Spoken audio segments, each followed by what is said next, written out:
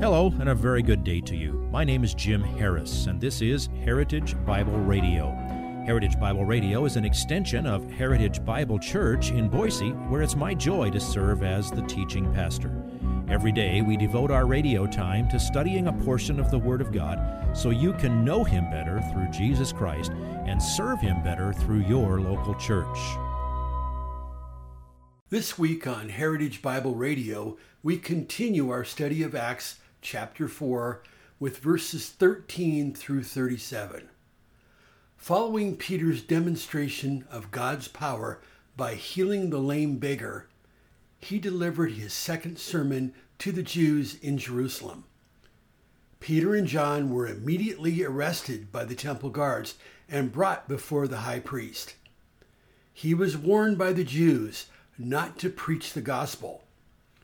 In verses 19 and 20, Peter and John replied, "Whether it is right in the sight of God to give heed to you rather than to God, you be the judge. For we cannot stop speaking about what we have seen and heard." Please listen to Pastor Harris as he delivers today's portion of this week's message entitled, "We Cannot Stop Speaking." Well, come with me, please, to Acts chapter 4. And Lord willing, we're going to finish this entire chapter today. As we've entered Acts, I wanted to make the commitment to not get bogged down. There's so many wonderful places you could stop and spread out your tentacles to very important things. And I reserve the right to do that somewhere along the way. But I want us to see the flow as this incredible spread of the gospel in the early days took place. Now, I want to catch you up with where we are. We went through the first 12 verses of Acts chapter 4 last time, and at the risk of sounding like the cheesy introduction to an episode of a continuing TV series, you do need to know where we left off. So, previously on the HBC Adventures in Acts, here's what we've seen. Here's an outline of the whole chapter, including the part we will review. This is about Peter and John being arrested and the first open persecution of the Christians. Number one, you're under arrest. Number two, the evidence against you is strong. Number three, when they were interrogated, they just said, "We confess." Now we come to the new stuff for today. Let's offer a deal for 13 through 17. We order you to remain silent, verse 18. Deal rejected, 19 through 22. The disciples emboldened in 23 through 31, and the Spirit working, 32 to 37. So you can tell we're not going to go slowly here, but I want you to see the big view. It started out with you are under arrest. This was some days after the original 3,000 souls were saved in Acts chapter 2. We're not told exactly how long, but it wasn't a long time afterwards. And it happened when they came to the temple to pray one afternoon. Peter and John healed a man who had never before walked.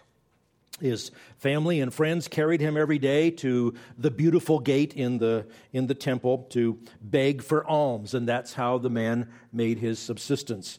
Now he's going around walking and leaping and praising God. Well, that gathered a crowd. Lots of people around the temple anyway, but they wanted to see what had happened to this man because all the times they'd been to the temple now for decades, they'd seen this man there, and they'd probably stopped and dropped something into the bucket for his alms.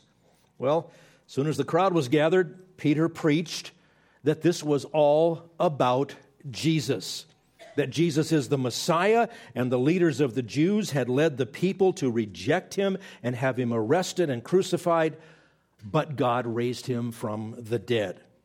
And while Peter and John, after the sermon had wrapped up and they were with the rest of the apostles, still talking to people in the temple, the leaders of the temple elites, it says there were Sadducees, that's one of the parties among the Jews, the ones that controlled the temple, the captain of the temple guard, their security team, and some of the priests, they came up and they interrupted what was going on because we're told in the text they were greatly disturbed. First of all, they were disturbed because of all these people gathering every day in the temple, which they regarded as their turf. You come here when we tell you to come here. You do what we want you to do. That's how the temple operates. This is our temple. That was their attitude. And here these people were gathering every day, and they were being taught by the apostles who were not approved by the temple elites. That greatly disturbed them. Secondly, they were disturbed that the apostles were preaching not just in general about God's word, but about Jesus, whom they hated, the one they thought they had eradicated by having him crucified. And finally, we know they were disturbed because they were not only in the temple teaching without their authorization, teaching about Jesus, but they were also preaching about resurrection. That's a doctrine that the Sadducees rejected outright. They believed you die in your worm food. That's it. There was no life afterwards. So they came up, they interrupted what's going on right in front of everybody. They seized Peter and John and threw them in jail overnight. Well, then came the Inquisition. They brought them before the Sanhedrin, the Supreme Court of the Jews, if you will, and they just knew that the evidence against these guys was very strong. What evidence? Verse 4. But many of those who had heard the message believed, and the number of the men came to be about 5,000. The evidence that these guys were so terrible is that now 5,000 people, 5,000 heads of household, never mind the women and children, were all rejoicing in the salvation that they have in their Savior, who they meant to put to death. And he didn't stay dead. So to them, that's just not proof that the Messiah has come. That is overwhelming evidence that these apostles are evil. And the people who believed in Jesus are all deluded. They all need to be sent away. So they say, by what name have you done this? By what power have you done this? And what they got was an immediate confession. Before the Sanhedrin, Peter and John immediately confessed, well, yeah, we're guilty of healing this guy that had never walked. Sorry about that. Well, they didn't say sorry. They weren't as sarcastic as I am. They said they did it by the power of Jesus and in his name. And then they further confessed to preaching that Jesus is the Messiah and that he rose from the dead. So we got down past verses 10 and 11. By the name of Jesus Christ the Nazarene, whom you crucified, whom God raised from the dead, by this name this man stands here before you in good health. He, Jesus, is the stone which was rejected by you, the builders, but which became the chief cornerstone. And then it's interesting, Peter and John were the ones that ended the Inquisition with these words, verse 12, which I highly recommend you memorize. And there is salvation in no one else. For there is no other name under heaven that has been given among men by which we must be saved. So they said, yeah, we're guilty. We healed a guy. We preached Jesus, crucified and risen again, the only Savior of the world. So now they have to figure out what deal they can offer these guys, these pompous, proud elites of this entirely corrupt temple system. Remember, we just read in Romans chapter 10, they have a zeal for God, but not according to knowledge. They're trying to establish their own righteousness, rejecting the righteousness of God. That's what this is all about. Now they got to figure out what are they going to do with these guys that they've arrested. And it didn't make their problem better by arresting them. It made it worse. Look at verses 13 and 14. Now, as they observed the confidence of Peter and John and understood that they were uneducated and untrained men. That doesn't mean stupid. It means they didn't go to our schools. We didn't train them. We haven't punched their cards. We didn't say they can be here. I mean, this isn't just, God's temple that anybody that believes in him can come to. This is our temple. That's what they mean by uneducated and untrained. They aren't one of us. They aren't among us. Well, when they saw that, they were amazed. And they began to recognize them as having been with Jesus.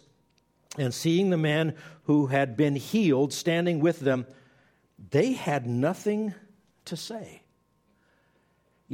Persecution is very much like what you hear today. Oh, the Christians. They're just a bunch of people with their head in the sand. They're anti-science. They don't understand. They're uneducated and untrained. You wouldn't want to follow them. But they had nothing to say in reply to the fact that, well, this guy that had never walked, he's walking. It says here he's standing with them. I guess he got tired of leaping and praising God. And they couldn't refute anything that the apostles were saying. So watch them squirm and come to a ridiculous conclusion. Verse 15 through 17. But when they had ordered them to leave the council, they began to confer with one another, saying, "What shall we do with these men?" Now listen to how they say this. "For the fact that a noteworthy miracle has taken place through them is apparent to all who live in Jerusalem, and we cannot deny it." So wouldn't you say it's about time to maybe examine your theology? How did they heal this man? By the name of Jesus. Oh, wait a minute, we killed him. Well, yeah, but he didn't stay dead. God raised him from the... Wouldn't you think it's about time for the leaders of the Jews to say, maybe these are the representatives of the Messiah? We can't deny any of this. But here's what they said. "But so that it will not spread any further among the people, let us warn them to speak no longer to any man in this name." You would think a noteworthy miracle would have changed them, but nope, just more of a problem to be eradicated, just like Jesus had been a problem to them. Wouldn't even think about connecting this to the Messiah, because surely if the Messiah came, he would have applied for admission to our club. If you would like this message on compact disc, let me know and we'll send it to you. You'll receive the entire message, not just the portion on today's program. You can order by phone at 353-4036 or by writing to us at 7071 West Emerald, Boise, Idaho, 83704, or on the internet at hbc-boise.org. Heritage Bible Radio needs your prayers and your financial support. Once again, you can reach us online at hbc-boise.org or by telephone at 353-4036 or by writing to us at 7071 West Emerald, Boise, Idaho, 83704. And if you need a church home here in the Treasure Valley, I hope you'll visit us any Sunday at 7071 West Emerald. For Heritage Bible Radio, I'm Jim Harris. See you next time. Bye-bye.